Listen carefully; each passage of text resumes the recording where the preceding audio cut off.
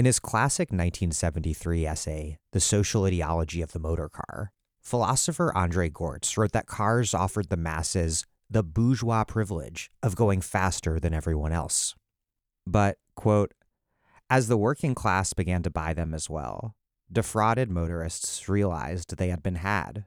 They had been promised a bourgeois privilege. They had gone into debt to acquire it. And now they saw that everyone else could also get one. What good is a privilege if everyone can have it? It's a fool's game. Worse, it pits everyone against everyone else. General paralysis is brought on by a general clash. For when everyone claims the right to drive at the privileged speed of the bourgeoisie, everything comes to a halt. And the speed of city traffic plummets, in Boston as in Paris, Rome, or London, to below that of the horse car. At rush hours, the average speed on the open road falls below the speed of a bicyclist. That's my most memorable experience of driving, sitting in traffic. Because, like most Americans, I often can't choose a bicycle, or a train, or a bus. The freedom promised by the car is an illusory one. It obscures the reality that we are subject to a system of control. We are forced to drive, slowly and miserably, because our infrastructure commands it. Until we decide to leave the city and go on a road trip, the ultimate atomized American pastime. Racing through space with the windows up and the AC blasting. That's where today's story starts. Caroline Canner and Jackson Roach left LA last summer, hitting the open road on Highway 395 in the Eastern Sierra, and they asked a group of artists, activists, road workers, and scholars, what does the highway do to our experience of the world, the way we see landscapes, cities, and each other? This is the second episode of The Dig Presents, which is a really exciting project. It also costs a lot of money, and that's because each of these stories requires a lot of labor. Ultimately, over the coming years, we need to make The Dig Presents self-sustaining. In order to afford a second season, we need to raise just $1,000 in additional monthly revenue. Please contribute now at patreon.com/thedig and help make that happen. Okay, here's Jackson and Caroline.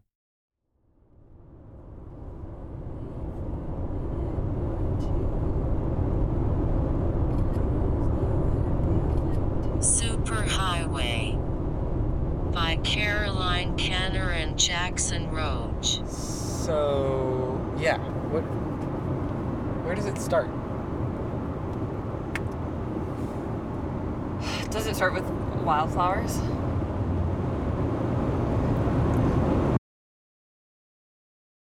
Caroline, do you want to do the thing that we were thinking about doing? We're gonna do something kind of silly. Chris, please bear with us. Okay. Shall I share my screen? Okay.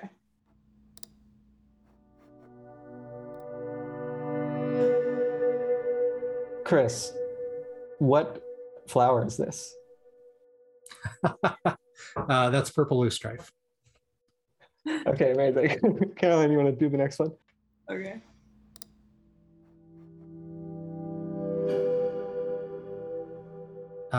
Prairie ragwort. It's rosinweed. Stiff goldenrod.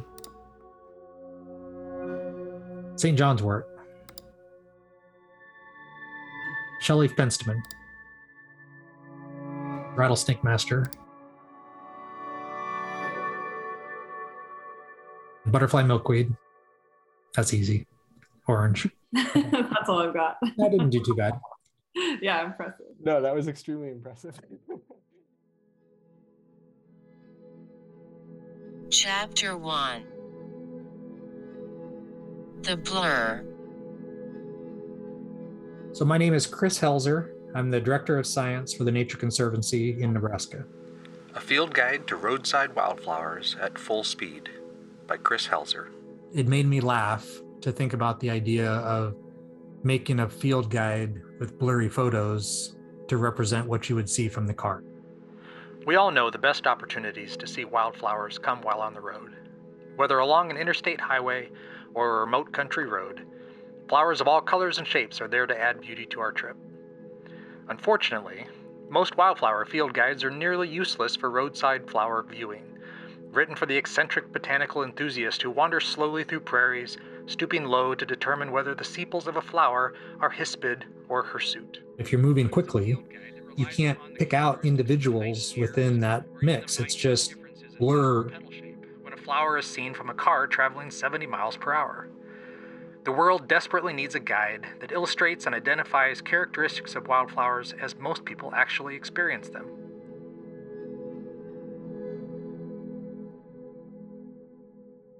If you don't know how to identify something, you don't really see it as different than the thing next to it.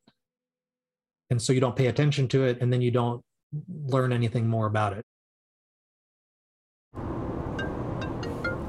Hello. Hi. Hi, I'm with Jackson in the car. We're driving to the mountains. Oh, that's awesome. I got locked out of my home. Oh no. Oh, again? Should we play the alphabet game, but with stuff we have Stuff to we see find. it? Yeah. Asphalt. Black. Cloud. Ditch. Energy. Or electricity. Electric wire. Following. That's beautiful. Gusty wind area. Hot menu, cool bar. Interior. Where's The interior of the car. Joshua tree, and we just killed a bug. A giant lemon. A giant lemon. Mountain. National Guard Armory. Open road. Pass with care. There's a sweetness there. Wait, what even starts with Q? The quandary of what starts with Q that we can Oh my god, I love that. Road. Easy. That looks like sage to me or something. Oh, no, it's not. That was a T intersection. Undercarriage. Velocity. Weather. Extreme temperatures. Yeah. Now it's only 104 degrees. Are those? I saw some yellow stuff. You see? Yeah. But are they flowers or are they? I have faith that we can get a good see. Would you say you have zeal? Driving on a superhighway reminds me of just like the scroll.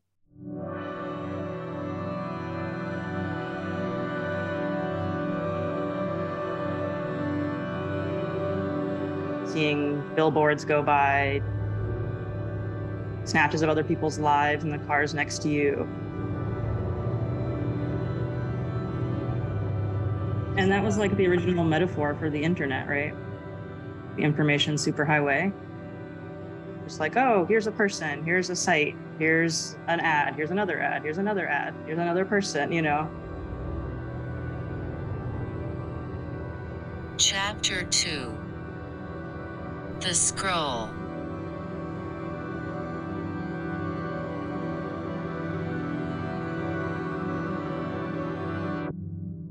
My name is Lou Cornum. I am Assistant Professor of Native American Studies in the Department of Social and Cultural Analysis at NYU. I joke that I'm the designated passenger because I never learned how to drive. So I've spent a lot of time sitting in the passenger seat, just like staring off. I am an enrolled member of the Navajo Nation. So I grew up in Arizona, and some of my most fond memories are going on road trips, going from Tucson to Gallup, New Mexico. I'd have my mom wake me up at all of the funny town names in Arizona. So there's Show Low, which is named after a poker game, supposedly. There's Winkleman, Tuba City. There's all these just kind of quirky little towns along the road. And so I'd be if I fall asleep, Mom, wake me up at Winkleman, or wake me up if I go to Tuba City. And then when we'd get across the New Mexico border, my family has a roadside trading post on the original Route 66. Back in the day, this was the one highway through there. And the way that they would catch people's attention, right? Because people are cruising on Route 66, was to put up giant billboards.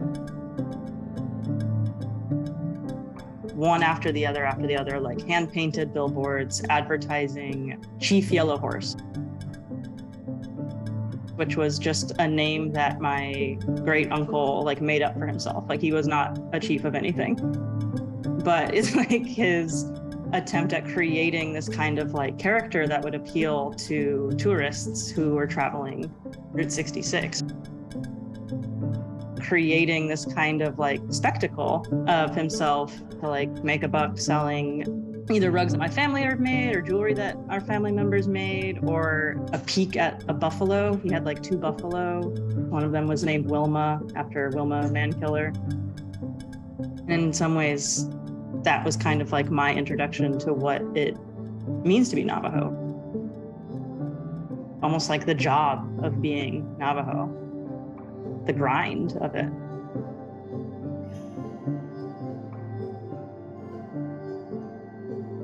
While at the same time, like recognizing how much of even my own like attachment to those other little small towns throughout Arizona going up into New Mexico was just like based on a total abstraction, right? Like I didn't have any real relationship to those places except to pass through and think that they had like a funny name.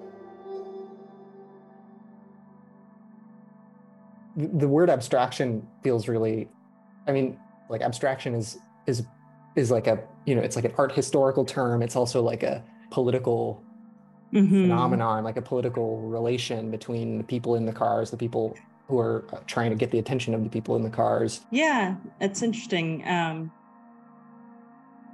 Abstraction of places that is really facilitated by the kind of like the speed, the infrastructure that makes it possible can't be disentangled then from how the people who live in those spaces that these highways are intersecting are also then with the landscape abstracted themselves.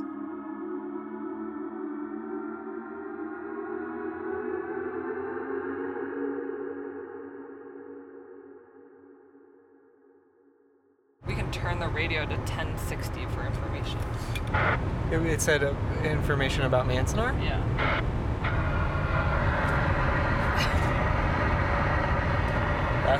That's the information.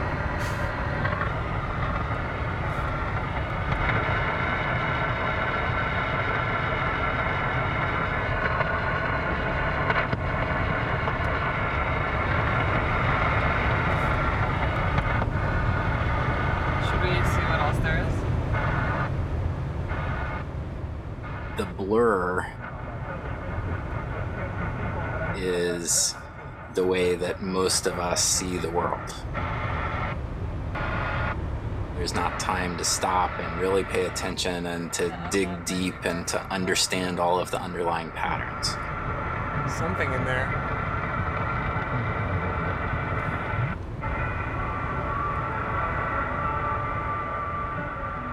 That desire to understand what's behind the blur, to slow it down, to pick it apart, to get it into focus.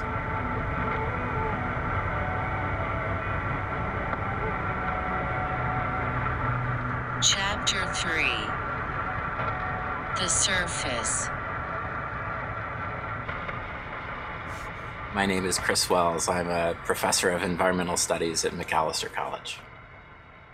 Leave your house and walk in any direction you choose. What's the farthest you could go without running into a place where cars have greater rights than you do? For most people in most places within the United States, you have to have a car to navigate the world easily and often safely. So you have a landscape that is completely designed around an assumption, which is that people will be navigating it by car. Can we ask you to make it a massive question, how we got here? Yeah, so there were very different stages in the history of highway development in the United States. And just the idea of smooth, all-weather, hard paved roads everywhere blew people's minds. Roads are not just one thing because they traverse places. You might be on a surface that seems like it's the same thing for 100 miles, but underneath you, the way it's engineered into the landscape might be radically different as you traverse different soils and hydrologies and geologies. The logistics of building and the challenge of designing roads that would be able to exist in all weathers, at all extremes of temperature, in all landscapes, that transcend particular place. That's a pretty big deal. And they go everywhere, which means that everywhere is affected.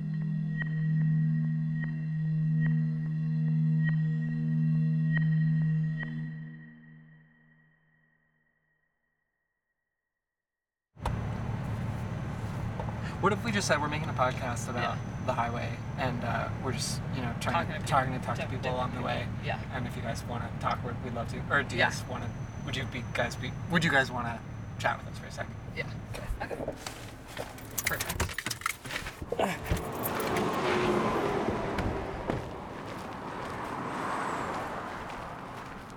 Hello. Hi. We're making a podcast. We're just talking to people along the way, wondering if you guys would be open to chatting with us for a couple of minutes. We got a couple minutes. Okay. A couple minutes? Yeah, that'd be great. Before somebody sees us standing around. What are you working on? We're going to pave this road right here, so I got to work with the state in order. And a grader is just flattening? Or... Yes, the motor grader's got the blade in the middle, so back and forth, laying out about that much material at a time. Do everything from tree trimming down to traffic control, what signs need to be put out, how far, how often. Yeah. What is that like? It's not too bad some days. Some days it's really bad. It depends on traffic. What makes it bad? Drivers. Yeah. Just not paying attention. Road work ahead and slow signs mean they can speed up apparently. They don't pay slow attention. down. Yeah. Are you ever scared? No, not well. Of the drivers? You're always aware. Yeah. I mean, you can't just go out there and be scared. You wouldn't be able to work. But yeah, you're always aware of all the people on the road. So yeah. It seems like the road itself. I mean, you spend a lot of time on the road, but does the road itself shape the life of the town in a big way, or does it feel like the town is here and the road comes to the town? Yeah. I just started doing this type of work, so I'm 4 years into it. I'm not. Well, I've been here 23 and I still don't know how to answer that. Yeah. Okay, we should let you go. Thank you guys for talking to us. Thanks for chatting. We appreciate it.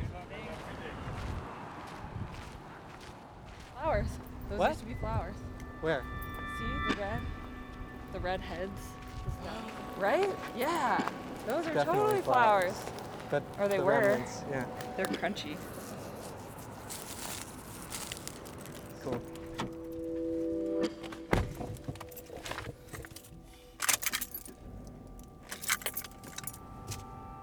I think that when I was growing up, I wasn't interested in landscapes or land or ecology, anything like that.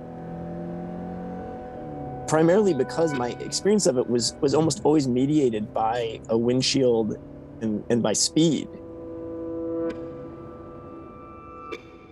I grew up in a suburb of Chicago, so I was driving from the time I was 15. And, oftentimes, and I'm sure you guys have experienced this, I would drive home from school and I wouldn't even remember driving home. It was like I was on autopilot. That's a really creepy thing that cars do to us. Chapter 4. The Trail. My name is Robert Moore, and I'm the author of On Trails and Exploration. Before humans ever arrive in North America, it's a continent of animals moving across the landscape. trying to find the path of least resistance between the things they need. So between their food sources, their water sources, the places where they sleep, and the places where they go to mate. And over time, as they move across this landscape, they're creating paths. And they're sharing those paths. Because once a path is there, it's the path of least resistance. It's been cleared. So when the first humans arrive in North America, it's only natural that they will follow those paths as well. They'll expand upon them as they hunt animals, as they go to gather foods, as they connect with one another and create communities. This very vast trail network starts to expand across the continent.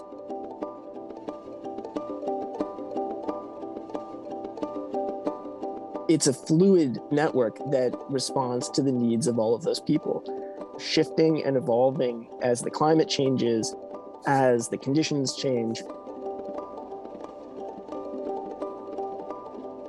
And that exists for thousands and thousands of years.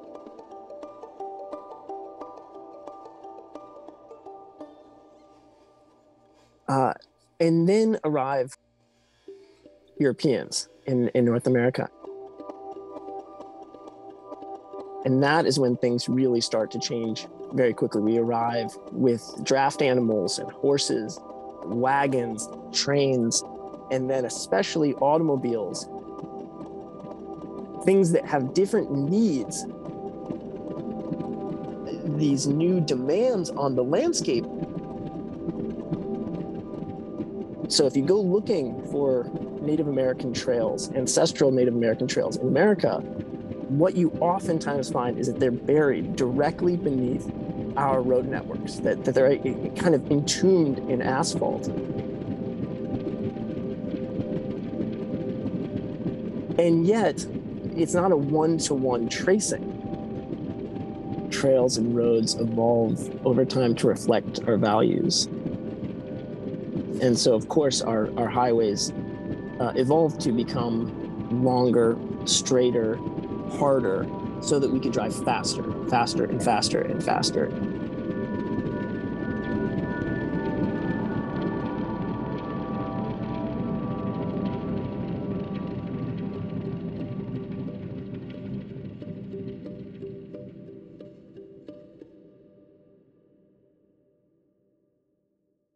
The way that highways are designed now oftentimes is they'll design them with these, they're called beauty strips, these lines of trees on either side to give you the impression that there's a forest on either side, when in fact, maybe 20 feet or 40 feet off, there's a clear cut or a mine or, a giant suburb.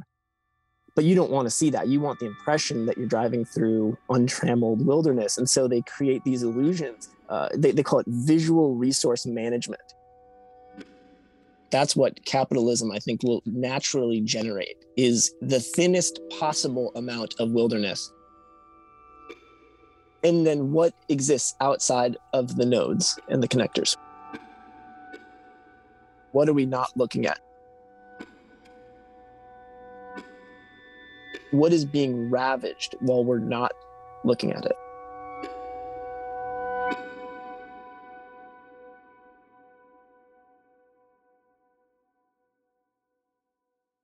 This episode of The Dig is brought to you by our listeners who support us at patreon.com and by Haymarket Books, which has loads of great left-wing titles, perfect for Dig listeners like you. One that you might like is Occupation Organizer, A Critical History of Community Organizing in America by Clément Petitjean. The community organizing tradition is long overdue for re-examination.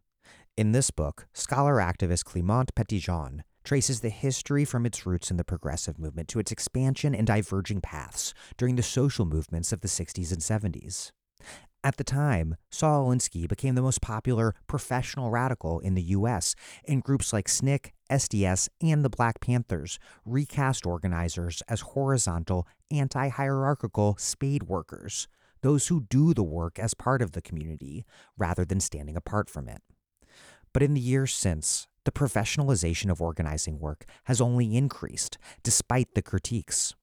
Only by grappling with its limitations and pitfalls, Pettyjohn insists, can we learn to build durable, effective organizations for change.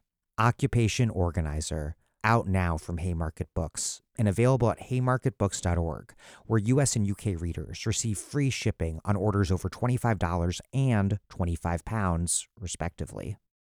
If you like The Dig, another podcast you might like is Belabored at Dissent Magazine, hosted by Michelle Chen and Sarah Jaffe. Belabored is celebrating its 10th anniversary this spring, bringing you in-depth analysis of the labor movement as it adapts to a new era of capitalism. They feature labor leaders like Stacey Davis Gates of the Chicago Teachers Union, Alex Gordon of the RMT, and Sarah Nelson of the Association of Flight Attendants, CWA, labor historians and scholars like Lala Khalili, Eileen Boris, Bill Fletcher Jr., and Ruth Milkman, and rank-and-file workers from around the world. Sarah and Michelle provide context, history, and strategic insights for people navigating the workplace and organizing for power. This new season of Belabored is bringing you conversations on child labor and the British strike wave, immigrant worker organizing, and how to bargain for power with guests like Jane McAlevey. With reformers winning control of the United Auto Workers, hundreds of Starbucks stores going union, public school workers winning big in Los Angeles, and a potential UPS strike, there's never been a more important time to keep up with the labor movement. You can find more about Belabored at dissentmagazine.org/belabored.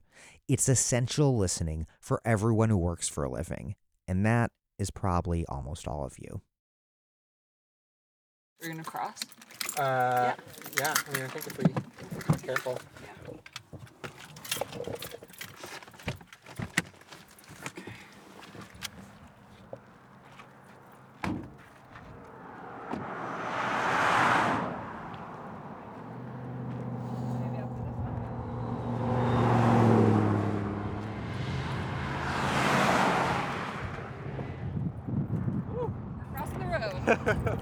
We crossed it.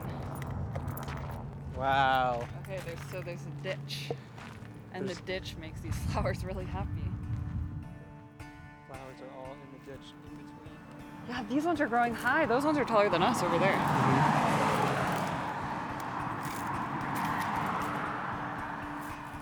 Just right here. Yeah. Okay, it's called Blazing Star. Oh, cool. Blazing Star is named for its yellow star-shaped blossoms that bloom in summer and fall. This showy wildflower is indigenous to Western North America, where it tends to grow in sandy and rocky habitats.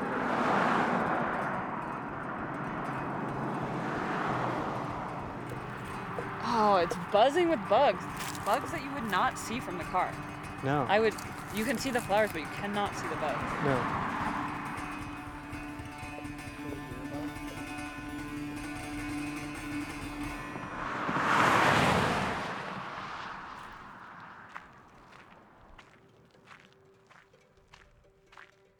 Why do you study roadsides? Yeah, that's a great question. There are a lot of biologists that work in like pristine, mountain field stations and tropical rainforests and stuff, and I feel like I've always been in less pristine field sites.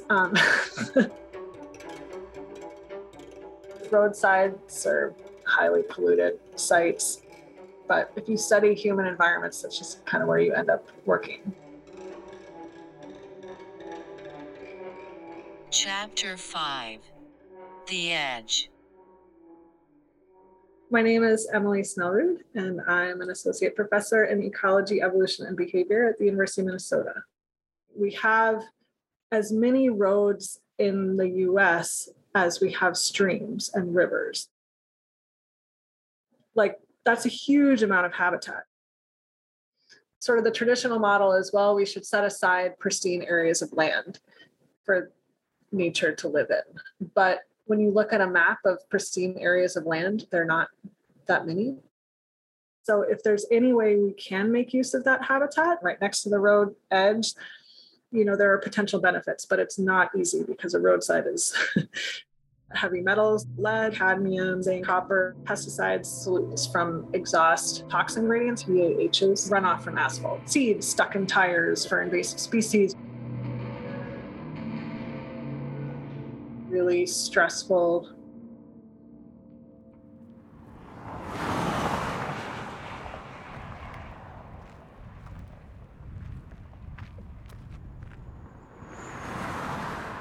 When I moved to Minnesota, my very first winter here, noticed just how much salt they're dumping on the roads. Like so much salt that you walk around and it feels like there's crunchy gravel underfoot. Sodium in salt is something that animals love, especially herbivores like deer at salt licks and stuff like this, because historically it's been limited in their diet. And now all of a sudden we're dumping like millions of tons of salt on the road. So humans have made this new landscape.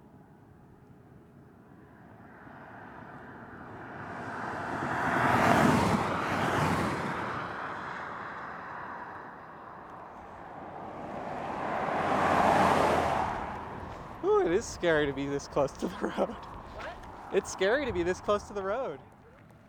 Roads are this ecological trap in some ways.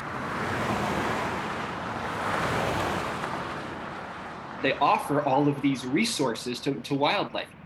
Lots of animals show up on roadsides to eat shrubs and feed on wildflowers. Snakes love to bask on them. Coyotes and vultures and magpies and ravens come to the road to eat carrion, the other animals that are killed by cars, and then they become victims themselves.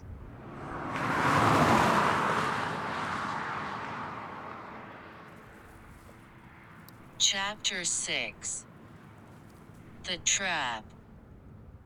My name is Ben Goldfarb. I'm an environmental journalist based in Colorado, and I'm working on a book about road ecology.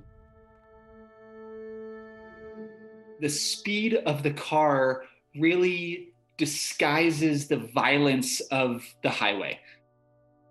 By virtue of moving so quickly, you don't actually notice the bodies of the dead. Maybe you see, the occasional deer carcass or raccoon, but you don't really notice all of the inconspicuous amphibians and songbirds and rodents, the much smaller stuff that you would never see moving at 60 miles an hour behind glass. There's just an unbelievable, almost incalculable loss of life happening. Highway speeds are so far beyond the evolutionary experience of any animal. So if you think about like a turtle withdrawing into its shell, or a skunk trying to spray its attacker, or a porcupine bristling, these are all strategies that worked for millions of years against hawks and cougars and foxes, and against a car. They're not only ineffective, they're actually profoundly maladaptive, right? Because you just stand your ground, you hunker down, you raise your quills, and you get run over. That's speed fundamentally screwing up, millions of years of evolution. The interstate highways come online in the 1960s.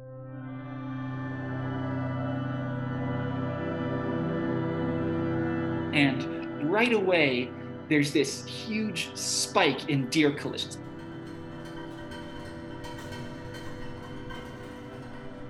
All of these deer are getting hit. It's like, it's this giant crisis. Newspapers are writing about it. And then, after a couple of years of that, the collisions basically stop happening on the interstates.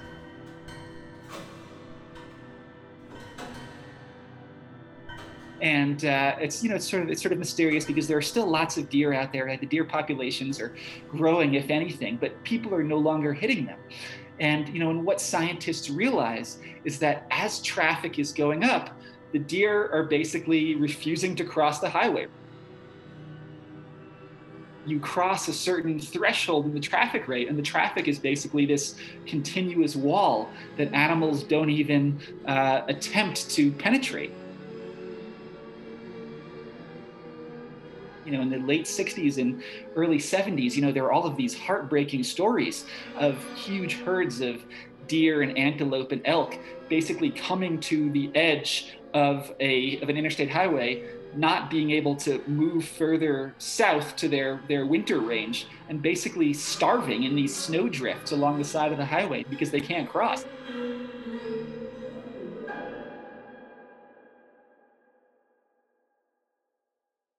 That's when you lose an entire herd. Not when a few get hit, but when they can't cross the highway at all. So roads are really disrupting ecosystems in this really kind of subtle, profound, multifaceted way.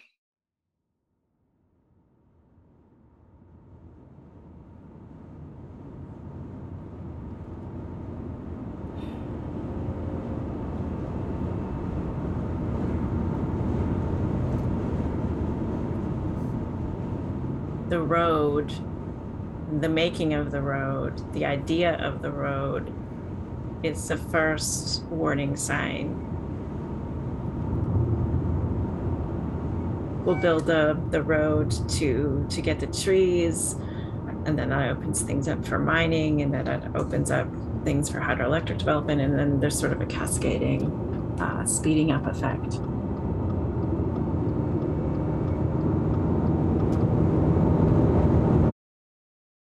Chapter 7. The Present. My name is Leanne Bidasmuse Simpson. I'm a writer, a musician, and an academic. I'm Michi-Sagi Anishinabek and a band member of Alderville First Section. I often wonder when I'm driving down the highway in my territory if my ancestors would recognize our homeland.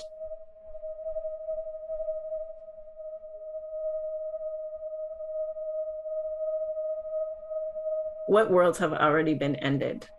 What medicines are no longer here? What animals are no longer here?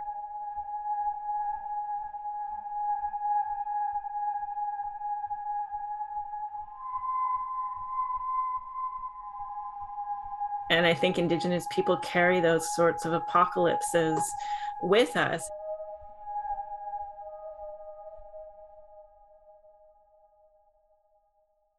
In thinking about the story, we've been thinking about what speed does to our perception of places, and then how that perception changes the way that we interact with and relate to place and land.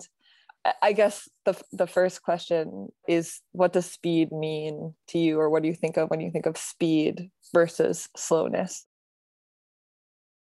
I think the first place it takes me is the political tactic, the blockade.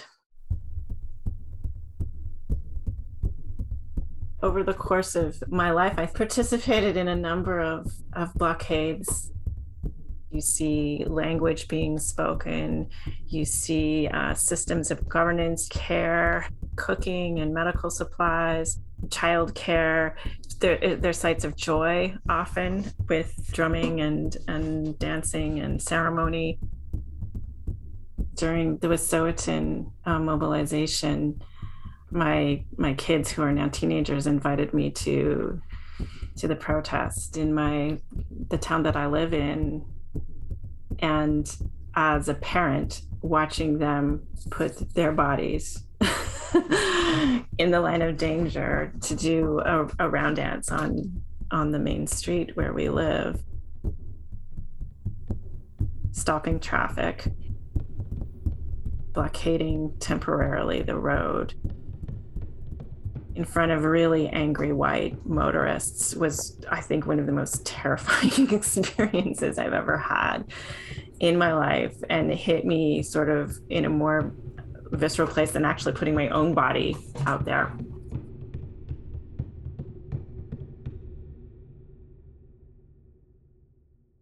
In terms of Indigenous political life, it's a refusal. It's Indigenous people putting their bodies between the colonizer and the resources that they're trying to extract. It stops and refuses that pathway of capitalism. And it also historically has worked. It forces you into the present. Because when you're driving along that road, you're thinking of the future. But when you're stopped and when you meet this blockade, you're forced into the present. Who are these people? What are they doing? Why am I stopped? And I think that those moments, those slow moments, those are the beginnings of new worlds.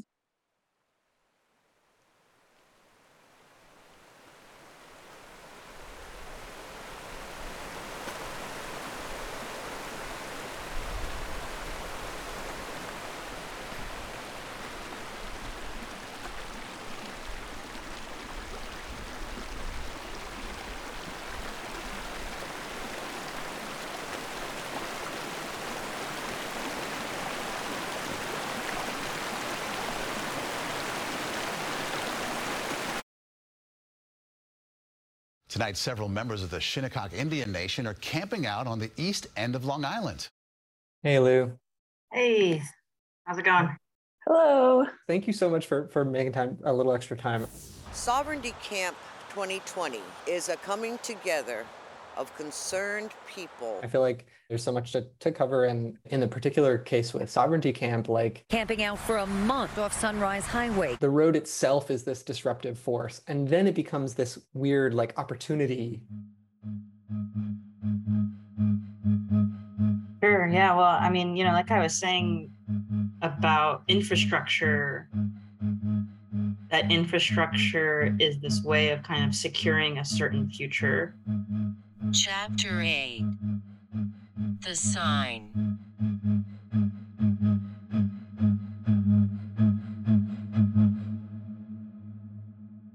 Sunrise Highway is the main route of the wealthy from New York City into the Hamptons. Once the highway was built, fast forward almost 50 years, you have these like giant estates where people maybe live a few months out of the year and employ people who can't afford to live anywhere near there. And meanwhile, there's an ongoing housing crisis on the Shinnecock Reservation in terms of there being enough housing, but also there being enough quality housing. And in order to help raise funds for the nation, the Shinnecock created and built this billboard. It's a giant LED billboard. Some drivers are aghast. Giant ads now lighting up the gateway to the Hamptons. Large ads for businesses, alongside the highway, as well as at the top having a large seal of the Shinnecock Nation, which has like a whale on it, has people in canoes. It's got a lot of the iconic Shinnecock purple. So that's kind of the like blazing emblem on top of the billboard. And then there's the money-making aspect of it, right? The advertisements. First of two giant electronic billboards is up and running in the Hamptons, intent on cashing in on tourist traffic. So they've always wanted one on either side of the highway, right? One for people going into the Hamptons and one of people leaving the Hamptons to go to New York City. The kind of intention of Sovereignty Camp was to create a kind of ring of protection for the construction of the second. We are protecting not only our land, but our rights for economic development too. We all put our tents up just behind the base for the sign, and we could see the other one across the street. The unfinished pole behind me symbolizes the 400 years of oppression that Shinnecock people have faced by the town of Southampton and the state of New York. During that month, we would have morning or evening demonstrations on the side of the highway, sort of flanking the highway. This is Shinnecock land. We are Shinnecock people. We're here. You have to respect us. And there was a kind of two-pronged feeling of both being like, wow, it'd be so easy to shut this highway down. Like it's not that big. But at the same time, people are going at such speeds that there is a kind of fear too. A real sense of the danger in putting your body in confrontation with these speeding metal machines. I mean, there are people slowing down to like be like, what are they, talking about? What's on that sign?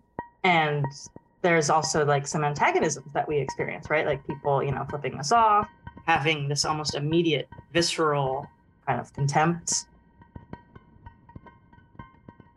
There's a very strong desire to erase Shinnecock presence in the Hamptons. It seems like the fight is over, with the billboard specifically, the fight is over like the visual field of the road. The New York State DOT issued this stop work order last week, and a judge a restraining order, citing a ban on advertising on state roads and safety. The original sort of grievance was that it was basically like a garish kind of addition to the landscape, which is meant to be bucolic for the benefit of those like escaping, the grime of their urban abodes to their like country homes. It's quite mind-boggling, and I think it ruins the whole ambiance of the area. And so the Shinnecock can exist there as, again, an abstraction, but the actual presence of Shinnecock people is highly inconvenient to them. Shinnecock people making money in a sort of modern savvy way is too much of a contradiction with the idea of the kind of peaceful, forest-dwelling, noble savage that people, certain people associate with that kind of landscape. For years, efforts to achieve self-sufficiency, like a casino, were shot down. This has a smaller footprint and adds no traffic. So at every turn, they're being told that their ways of making money are not valid, are not right, are otherwise making life more difficult for the wealthy residents who maybe live there a few months of the year, the majority of them, as opposed to people who live there year-round and have lived there for millennia. Mind you, this is, the Shinnecock attempting to make a living off an already existing major disruption, that being the highway itself, but then also this very undeniable contemporary presence. We know how to exist in your world, how to maneuver through the kinds of economic demands that are placed upon us by this like market economy, but also still have our basis in these older forms of a different kind of economic system, one based on wampum, one based on the whale hunt. And at the end of Sovereignty Camp, it was almost a month long, we organized like a food giveaway and just passed out these meals to people, almost 500 bags of food.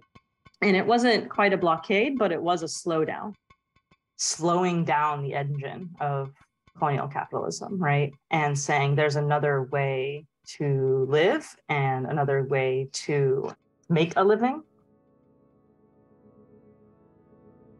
So if the future of the highway is sort of dependent on the erasure of the Shinnecock, or at least on their enclosure in one particular place and their containment there, then the construction of the billboard is a breaking out of that containment, not only on the side of the highway, but vertically into people's line of sight. Just an unavoidable sign of what was and what is to come.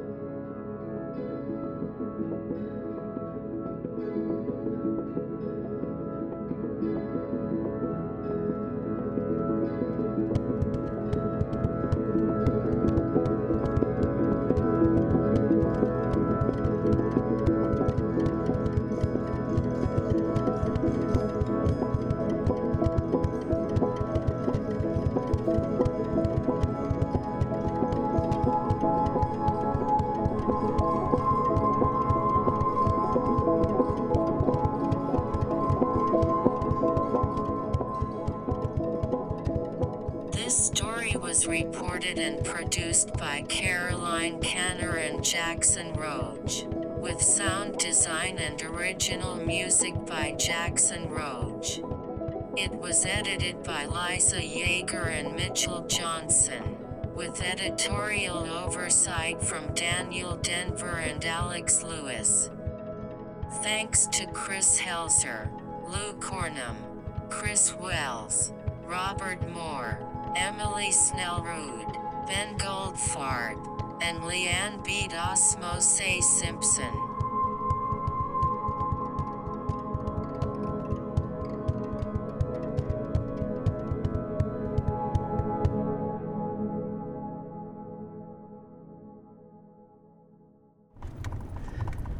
Flowers are absolutely advertising.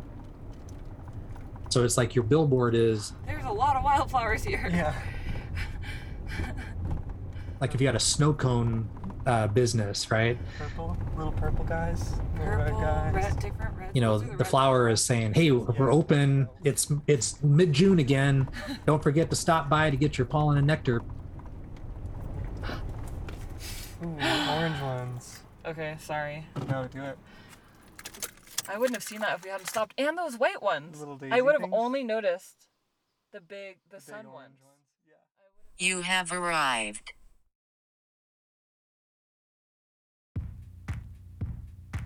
Thanks to Caroline and Jackson for that story. Everyone you heard in it has also written beautifully on the concepts covered here, from highway history to indigenous resistance to wildflower ecology, and you can find links to all of their work in the show notes, as well as a reading list of other things that informed Caroline and Jackson as they worked on the piece. Thanks also to the rest of the Dig team, including Tamuz Frankel, Sylvia Atwood, Fiorio Francos, and Ben Mabey, and to our partners at Jacobin. Our artwork for The Dig Presents is by Celia Nogales. If you like The Dig Presents, please contribute to support The Dig at patreon.com/thedig. We are spending a ton of money on this, and I need to raise more, $1,000 a month in additional revenue, in order for me to order a second season. That's patreon.com/thedig. Please tell us what you thought about this story, and if you liked it, please share it with a friend, talk about it on social media, leave us a review, do all those things. We'll publish another documentary story around this time next month. You can find all our episodes on the regular Dig feed, as well as on the feed that's just for this series. Look up and subscribe to The Dig Presents.